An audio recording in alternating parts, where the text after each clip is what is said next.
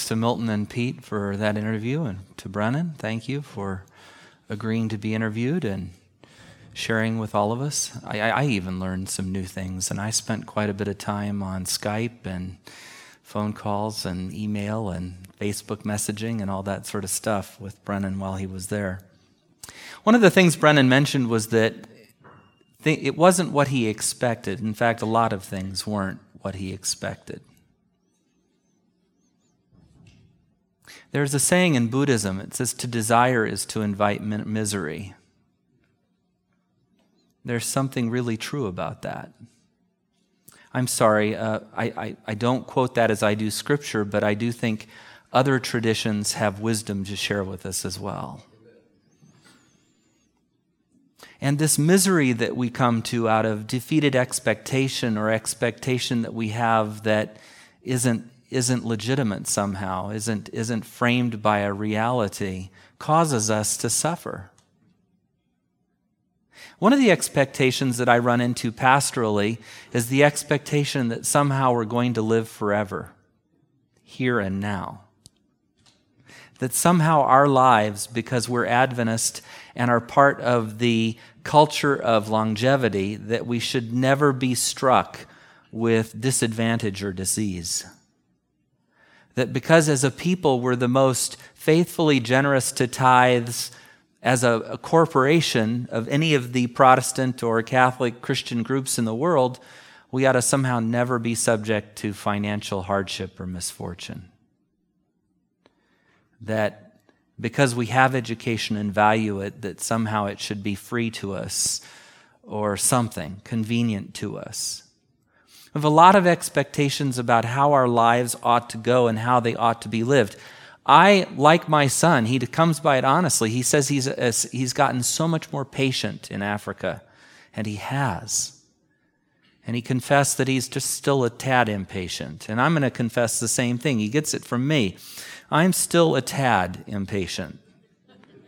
I had my year of student mission service, and I've been in the crucible a bit longer, and God is still working with me, and I find myself upset sometimes because somebody feels the need to come to a complete stop before making a right-hand turn without getting over to the edge of the road first.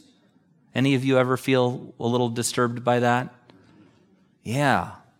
I find myself impatient because I only allowed 35 minutes to get to my appointment here at the church from Glendale, and it takes 35 minutes, and whoops, there's some construction traffic, and now I'm going 14 miles an hour instead of 74 miles an hour, and I find myself just a little bit impatient. Life didn't, and I'm using trivial examples, I know. Life didn't go for me the way I thought it ought to in that moment, and I find myself having a change of attitude. And what about the bigger things? Pastor, I've been a vegetarian my whole life. How on earth did I get cancer? I don't know. I don't know how that happened. Environmental? Something triggered in the genetic code? Bad luck? It's not God hating on you, I can promise you that. But how do we know, with all the negatives that we experience, and we all have sad things in our lives, difficult things in our lives, hardships in our lives, in some way, each of us will at some point suffer. How do we know that God is really working through that? How do we know that He's able to keep His word and He's able to bring us through that to something? How do we hold on to that truth, that faith? We've heard part of it in a story today. Part of it is changing our expectations and realizing that maybe while we're very important, while God loved us enough to die for us, while we're unique in the universe, while our thumbprints are like no others, while we're very special to people around us, maybe as Brennan just said, am I really so important that I can't wait? Or that something shouldn't go the way that I planned for it to go or wanted it to go? Maybe that's part of it. But our scripture today, all three scriptures that were read, touch on this subject in one way or the other, each with a different perspective. Psalm 22, which was our call to worship, shares with us this fact: God does not despise or abandon those who suffer. Why don't you turn with me to Psalm 22, and let's check that reference for ourselves. Together, let's look at that and reassure ourselves that that is indeed what God has said. It's in verse 24.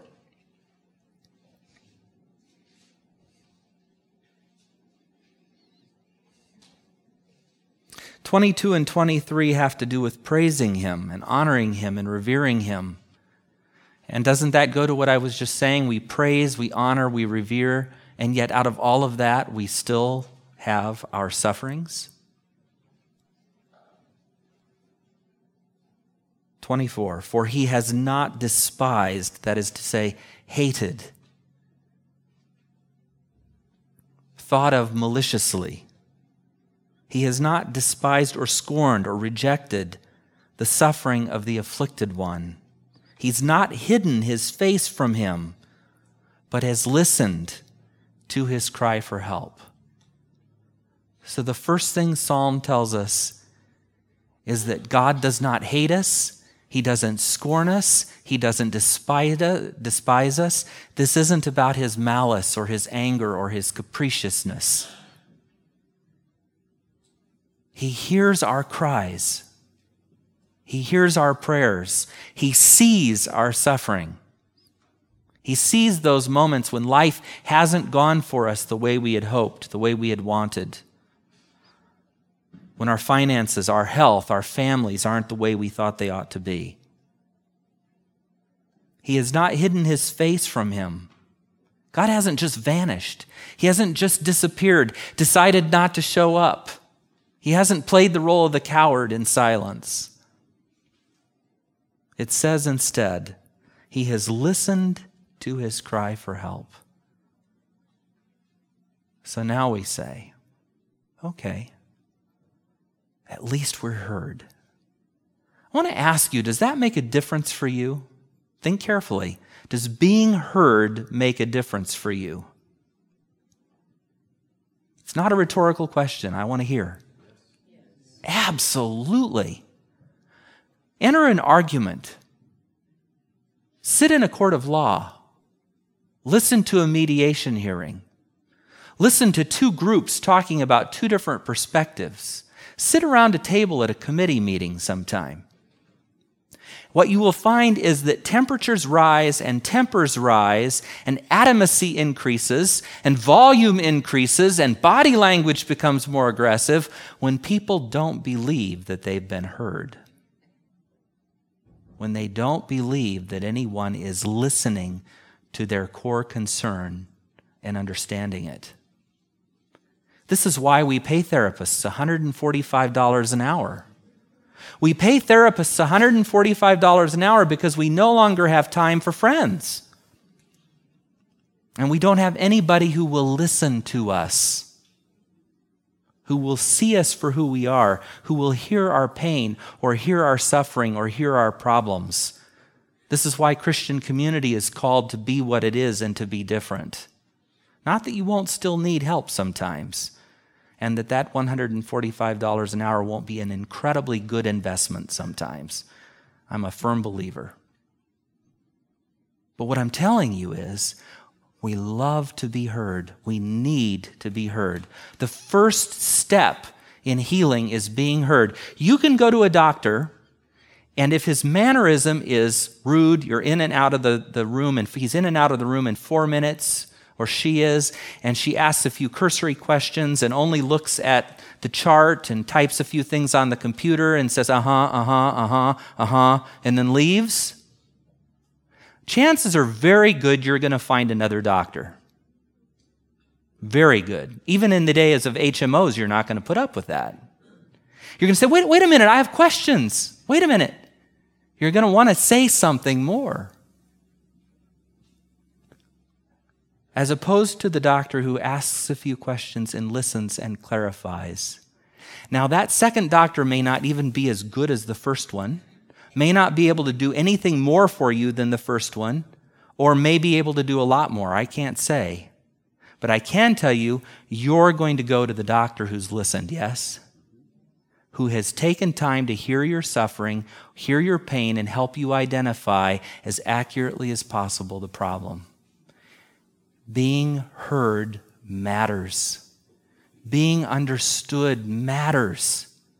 In these moments when you feel alone in the universe, when you're depressed, as Brennan mentioned he felt he was toward the end here in Malawi, nobody to listen to his concerns, isolation. When you feel these things, Psalm 22:24 makes it clear.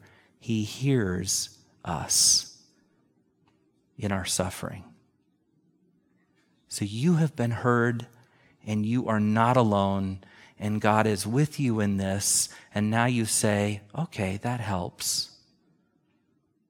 But if God can do everything, why isn't he entering that suffering in the kind of way I want him to?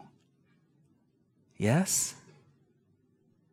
That's what we say. You don't frame it that way, but what we want is to be healed in the way that we want to be healed, yes? Oh, please. Thank you. I'm going to try one more time. We want to be healed in the way we want to be healed, not necessarily in the way that we're going to be healed, yes? Yes. It's very difficult for us as human beings to see and trust that God is doing anything in some of these cases. I can't tell you, as a pastor, our elders can probably vouch for this, I have seen healings. I've seen some amazing things happen, but they're rare.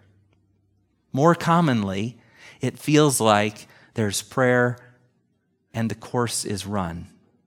I can't audibly or visually or physically sometimes see a way in which that's worked or changed. And the human tendency is to say, well, is that random then? Does God not really hear the prayers? Are they not answered? Am I doing something wrong in life? Is it me? Is there something about me that God doesn't want to answer my prayers? Is there something about the individual that's keeping God from healing that individual? This is where we run in our minds. Yes? No? I think it's where we run in our minds. And what God calls us to in faith through his word and through his declarations to us is something more. He has heard us. He's loved us with an everlasting love from the foundation of the earth. He's provided for your salvation and your life eternal. And he asks only that you trust him. Only that we trust him. And still it's the most difficult thing for us to give, is our trust, particularly when we feel down on our luck. So we turn to our gospel story, and it's such a well-known one. I picked it for that reason. I'm not trying to surprise you here with a text you don't know, a story that's unfamiliar. We turn to Jesus in a crowd, in a context in which he's been doing so much healing work. Mark chapter 5.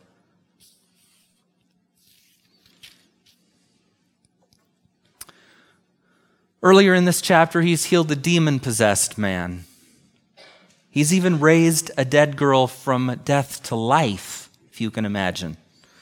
How glorious is that? And it says in verse 24b, a large crowd followed and pressed around him, and a woman was there who had been subject to bleeding for 12 years.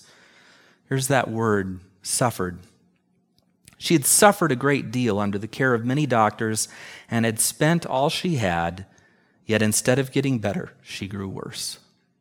Can you imagine? Some of you have had this story, not of the bleeding per se, but you've had an ailment that you have sought help for over and over and over again, or a fear or a condition of some kind that you've looked for assistance in solving, something you've tried to do again and again and again. You've spent resources, time, and nothing has changed. 12 years later, the only thing that's changed is she's older and she's poorer.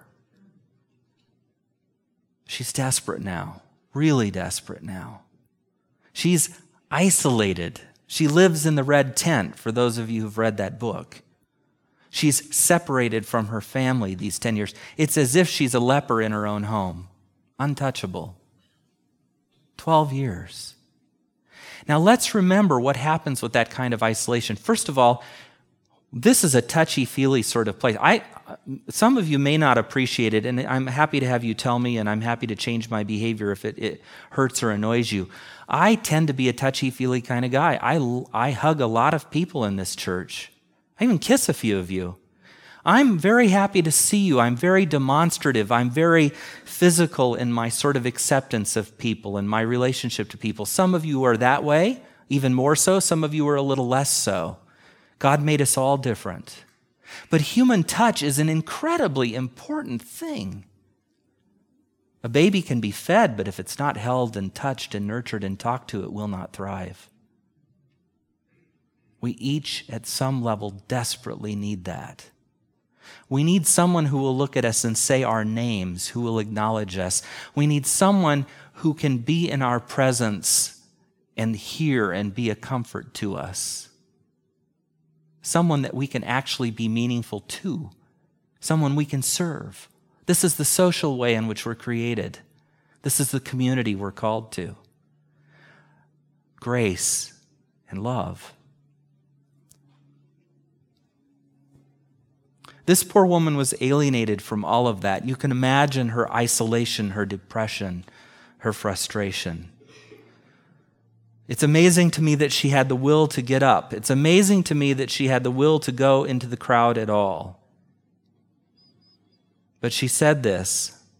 When she heard about Jesus, she came up behind him in a crowd and touched his cloak because she thought, if I just touch his clothes, I will be healed. Immediately her bleeding stopped and she felt in her body that she was freed from her suffering. Jesus didn't intentionally heal her. He didn't speak any words of healing to her prior to this.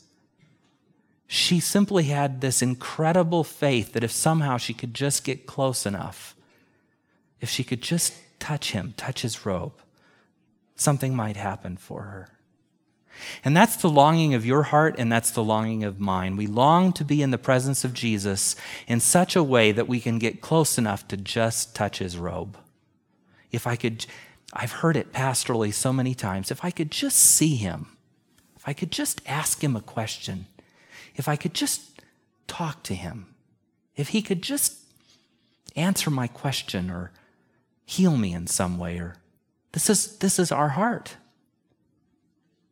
We, like this woman, long to have him physically present, to feel like we could approach him even humbly in a crowd and somehow reach him and find that moment of magic, grace, healing, peace.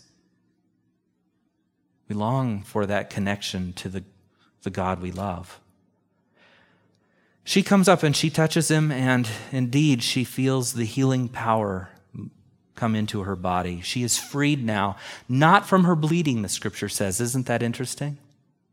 She is freed from her bleeding. But it doesn't say she was freed from her bleeding. It says she was freed from her suffering. Her suffering was over.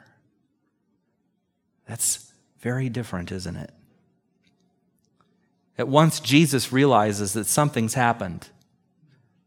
There's a power that has gone from him. And he turned around in the crowd and said, "Who touched my clothes? Who touched me?" But Jesus kept looking around to see who had done it. Then the woman, knowing what had happened to her, came and fell at his feet, trembling with fear, told him the whole truth. And he said to her, "Daughter, your faith has healed you. Go in peace and be freed from your suffering." That's a hard passage in a way. Does this mean that if somehow I'm not healed, my faith wasn't sufficient to heal me? Should my own faith always be the basis of my healing? But wait a minute, isn't there a prayer in Scripture somewhere where someone says to Jesus, "Lord, I believe, help my unbelief"? Isn't there a give me there? Is there a moment of grace for any of us who can't quite muster the faith to get to healing? Absolutely. Absolutely. He knows our weaknesses, our infirmities. He knows that we're like dust, made from dust, and that we're like grass in the summer fire. It sprouts up green and grows quickly, turns brown and is burned. He knows. He knows of our suffering in our lives. And listen instead not to this piece of guilt that says if you don't have the faith, somehow that's the reason God isn't moving into your life. And listen to it this way. Daughter, go in peace and be freed from your suffering. Does that hit you the way it hits me? There's a blessing there. There's a relationship there. She didn't know him. He didn't know her. They had never spoken. And what does he call her? She was unclean. She should never have touched him. He was a rabbi. This should have been infuriating. She did not belong in the crowd. She wasn't supposed to be there. And what does he say? There's no retribution. There's no recrimination. There's no judgment. There's no pronunciation. There's only, daughter, your faith has made you whole. Isn't that beautiful? Go in peace, shalom, and be free. I've set you free, now be free. Enjoy this life that you have. This life God has given you and I have renewed in you. Paul in Romans, this incredible, huge chapter in Romans. This amazing thing that he writes in Romans chapter 8. Has an entire section devoted to present suffering and future glory. And I don't mean to reread, but let's just do that anyway. Because we struggle with this sometimes most of all. And we know that in all things God works for the good of those who love him, who've been called according to his purpose. For those God foreknew, he also predestined to be conformed to the image of his Son, that he might be the firstborn among many brothers and sisters. And those he predestined, he also called. And those he called, he also justified. And those he justified, he also glorified. Our Calvinist friends love this passage. And there is some evidence in Scripture that things are set up in advance, that we're just running through a maze in a way that has already been determined for us. But Seventh-day Adventists understand and believe that the bulk of Scripture points to something greater. It's called choice. We have agency.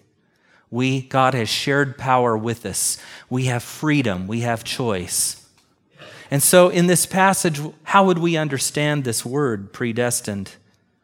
Well, it is translated differently in different versions of Scripture. But the idea is that from the beginning, from the time that God created and before, he knew he had a purpose. He knew that there would be a fall, that there would be a redemption. He knew that his own Son would be sent. He also knew that there would be those of us that would conform to the image of the Son, brothers and sisters to Christ, as it were. Those that he called, and out of calling would justify them, and out of justifying them would ultimately glorify them.